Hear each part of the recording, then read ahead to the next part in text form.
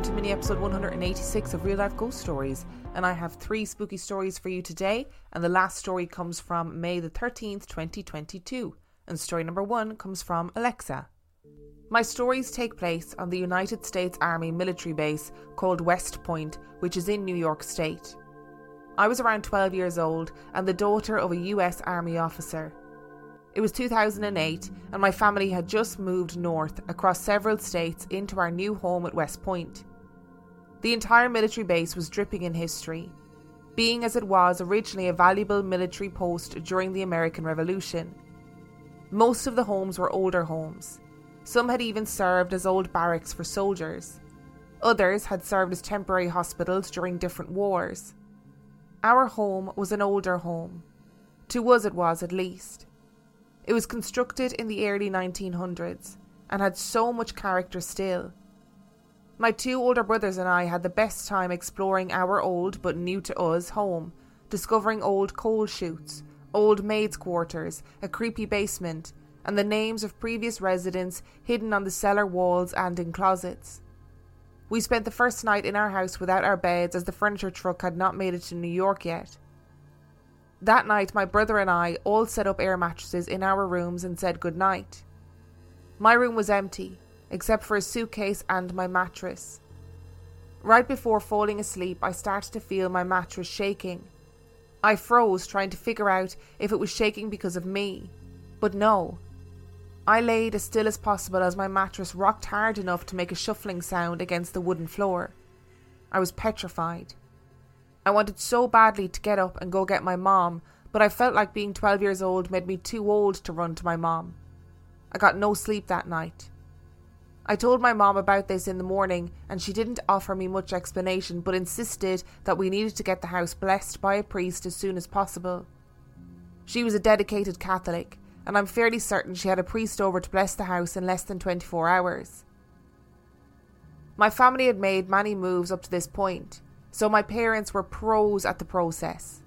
The next day, the moving company arrived, bringing all of our belongings to West Point. And as they began to unload boxes and furniture wrapped in blankets, my dad stayed posted with his clipboard, counting boxes and checking them according to an inventory list that he had. My mom's job was to direct the movers who were carrying boxes and furniture to the correct rooms. My brothers and I were given one task: stay out of the way. If you had asked 12-year-old me what my most prized possession was, I would have said it was my upright antique piano. I was absolutely garbage at playing the piano, but that all-wood piano with its aged keys was my favourite thing in the world. It was one of the first things off the moving truck and it found its new home in our sunroom. I was so thrilled to know it was in one piece and made it safely across states. I played its keys and felt so comforted by its familiar, uniquely old sound. I was fiercely protective of this stupid piano, never letting my brothers touch it, though they frequently taunted me anyway, banging random keys in the middle of my practices. At this point in the day, I was upstairs in my new bedroom, excitedly looking at all the boxes and planning my room out. My family was outside. Mom and Dad at their posts and my brothers were out, likely getting into trouble as teenage boys in a new neighbourhood do. As I sat in my room, I heard my piano being played. Not just one note, but a few in a row, like the random notes someone would hit when they casually passed by a piano. Instantly infuriated, I ran down the stairs outside my bedroom door and turned the corner downstairs to face the sunroom. I expected to find my brothers laughing, but there was nothing. No sounds of them running away, no brothers laughing. From the sunroom windows, I could see all my family outside on the lawn talking to our new neighbours. Maybe they ran outside that fast. I went outside furious, telling my mom that the boys were messing with my piano. She was annoyed and said something like, "Nobody was touching your stuff, Alexa, we've all been outside." But I know what I heard. The piano notes were as clear as day. They had such a unique sound. We didn't have any TVs, speakers or other electronics set up in the house yet. Anything that could make that sound was packed up still, except for the piano. When I accused my brothers later, they had no idea what I was talking about. For 3 years we lived in this house. I thought I was the only one who felt the place was creepy. I would often complain about feeling like I was being watched when doing laundry in the basement, but nobody else reported anything similar. It wasn't until I was an adult that my dad mentioned randomly, "Oh, the West Point house. Yeah, that place was haunted." He told me that sometime during the first week of living in the house, he woke up in the middle of the night to the smell of rotting meat. He woke my mom up, who also smelled it, and they both were terrified, feeling like something was off. They stayed up praying that night. I wonder, looking back now, if we had all been up that night freaking out and just didn't realise it, me with my shaking air mattress and them with the rotting smell. My dad also shared that he had incredibly awful nightmares while living in that house, dreams that would bring him to tears. My family was going through a lot at the time, so it's not unlikely that all of our individual stress and trauma contributed to these vaguely spooky and dark feelings. But what I do know is that my piano was played by someone or something that was not human. What is it with the shaky mattresses? That's like a trope, isn't it? It's like something that happens in haunted houses, that the bed starts shaking. Generally, it's like the bed frame though, not an air mattress on the ground. So what is it with that? Is it like a way of getting attention? Is it an easy way of getting attention? And I wonder, were your mum and dad also sitting awake on the same night, feeling freaked out? And I wonder if you really sat down and talked to your brothers about it, or if you could like remember back perfectly, did they have a weird night as well?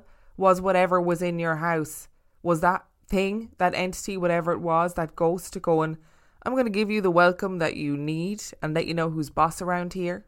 And also I wonder if a piano is like an easy way to get attention too, because you just have to press down a key, any key, and it'll make noise. So I wonder if that is why the piano trope exists, is because it's an easy way to get attention.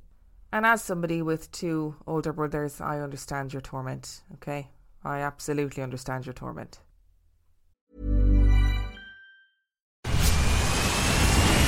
Where's that dust coming from? Still finding debris after vacuuming? Eufy X10 Pro Omni Robot Vacuum has 8,000 PA of powerful suction to remove debris deep in carpets. And it's totally hands-free. Want to know more? Go to eufy.com. That's EUFY.com and discover X10 Pro Omni, the best-in-class all-in-one robot vacuum for only $799. And story number 2 comes from Shirelle. I believe in ghosts. I grew up in the church. I was in the church every time there was a service. My grandfather was a pastor and taught against believing in demons and ghosts. I couldn't celebrate Halloween. I couldn't even watch Michael Jackson's Thriller video on television. However, I was someone who had always been interested in the afterlife. How can I be taught to believe in a heaven and hell and not be curious about the in-between? I've always encountered things that I couldn't explain in life, like doors opening on their own and cabinets slamming shut. I haven't experienced things like this in a while, but as a child I often witnessed it. I'm 32 now and I still make sure doors are shut, including my kitchen cabinets. I really don't want to take the chance of hearing something I can't explain. My last major encounter happened in 2012, right after my granddad died. He was the one who was a pastor. He raised me. He was my mom, my dad, my granddaddy and my best friend, so his death really hit home. He died in his bedroom. He was elderly and sick. My younger sister and I were in his room when he took his last breath. Although my granddaddy loved us very much, he was very protective of us too. He wasn't too fond of my kid's father and then boyfriend at the time. We always argued and he hated that. Matter of fact, he didn't really like any drama, which is understandable. The night of his funeral, my boyfriend and I went back to the house. The house was eerie. I remember something didn't feel right, but I took it as the fact that we had just lost our grandfather. Of course the air was different. My boyfriend and I were arguing and I don't remember exactly why. We were just screaming at each other and then all of a sudden a loud slam.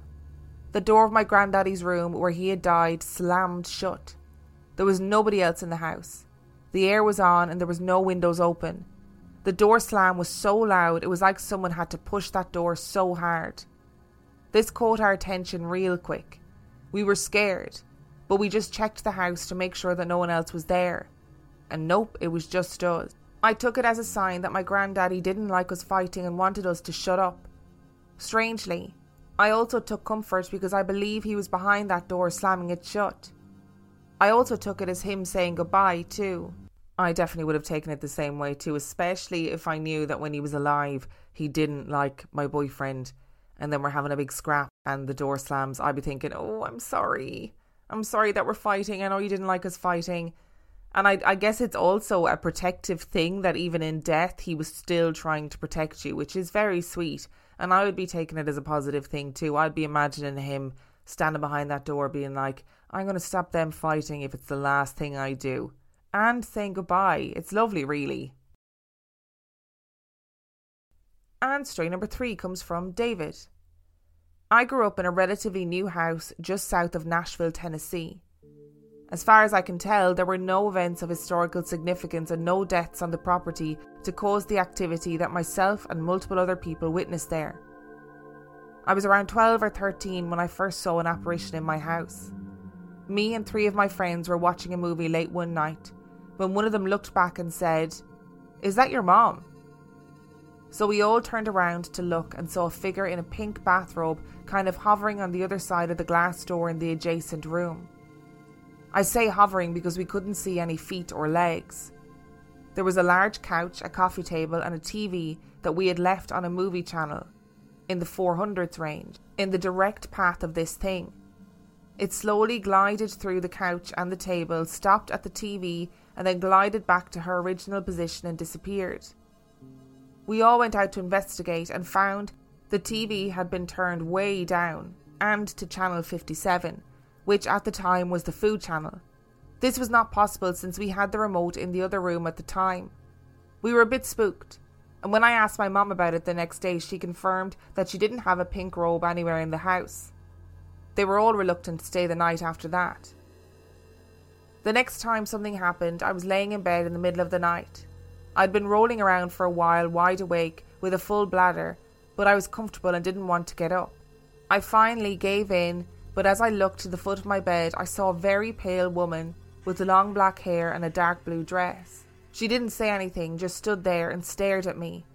Rather than being scared, I got super annoyed and told her to fuck off because I had to pee, and I wasn't going to be able to until she left. I told her she had 5 seconds and I closed my eyes and waited. When I opened my eyes, the path was clear. Another night I lay down in bed and flipped off the lamp next to my bed. Within seconds I heard a sound that to me was like wet footsteps on a tile floor, or just a very annoying drip. I hadn't used the sink on my side of the Jack and Jill style bathroom, so I knew it wasn't that, but I thought maybe the tub was dripping. So I went to turn on my lamp that was fine moments before, but it wouldn't turn on. I flipped the bedroom light switch and nothing happened. I flipped the switch in by my sink and nothing happened. I opened the door to the bathroom and hit the light and it turned on. The dripping had also stopped. I checked the tub, my brother's sink, my sink, the toilet, etc. Everything was dry and nothing was dripping. So I turned off the light and walked back to bed. As soon as my head hit the pillow, I heard it again. That same dripping noise. Again, I tried all the lights in my room to no avail, and as soon as I turned on the bathroom light, the noise stopped. I went back to bed again, and once more, as soon as I lay down, the noise came back. I was getting angry at that point and said out loud, "Quit screwing around, I have to get to sleep," which I eventually did. But here's the clincher. In the morning, I tried the lamp, my room light, and the bathroom light, and all of them turned on. This last one happened to my aunt, who was not drunk or on any drugs at the time. She was in our kitchen and looked in the doorway to see a blonde boy in old-fashioned clothes standing there. He stayed looking at her for several seconds before he slowly faded out of sight. Needless to say, it wasn't anyone we knew, and nobody in our family can turn invisible at will. Just saying. So maybe the ghost in the pink bathrobe may not have been your mom, but maybe she was a mom. And she was like, "I'm not having these kids watching this TV show or this movie. It's highly inappropriate. So I'm going to glide on over there through the sofa, through the coffee table, and I'm going to change the channel. And maybe they'll watch a nice cooking program instead. And I'll turn it down a bit as well while I'm at it, because it is very loud. It's very loud for this late at night." And to be honest, I wouldn't be staying at your house either. I would be like, "I'm not staying at the haunted house. No way, I'm not doing that." And look, I think everybody's always really brave in these stories. And I genuinely mean that when something happens in the house and you're like, you know what, just seriously, just fuck off and leave me alone. Okay, just leave me alone. I've had enough. I'm tired. I'm trying to get to sleep. Please leave me alone. Whereas I'd be under the duvet just completely sobbing. Thank you so much for listening to today's episode. Remember, this is your very, very last chance to vote for Real Life Ghost Stories in the Irish Podcast Awards. The link to vote is in the description of this episode. But if you just type in Irish Podcast Awards listener choice into Google, you should be able to get there and you should be able to find it very easily. In order to vote, you just need to search for Real Life Ghost Stories, click vote, and then you will be sent an email that you need to confirm. You need to verify that vote via your email address, and that is it. I would really appreciate it. It's great advertising for indie podcasts who don't necessarily have the means or the contacts to be able to advertise substantially any other way. So if you have any other Irish indie podcasts that you like to listen to, please make sure that you sling them a vote too. Thank you so much for listening to today's episode. If you would like to send in your story, you can do so by emailing it to reallifeghoststoriespodcast@gmail.com. You can also find out everything you need to know about Real Life Ghost Stories at reallifeghoststoriespodcast.com. And if you are totally desperate for extra content, you can find loads of extra content on patreon.com/Real Life Ghost Stories, where for $5 a month or $2 a month, you get access to heaps of extra content, as well as every main and mini episode completely ad-free. And on that note, I shall see you next time. Head over to Hulu this March, where our new shows and movies will keep you streaming all month long. Catch the award-winning movie Poor Things, starring Emma Stone, Mark Ruffalo, and Willem Dafoe. Check out the new documentary, Freaknik, The Wildest Party Never Told, about the iconic Atlanta Street Party. And don't miss FX's Shogun, a reimagining of the epic tale, starring Anna Sawai. So, what are you waiting for? Go stream something new on Hulu.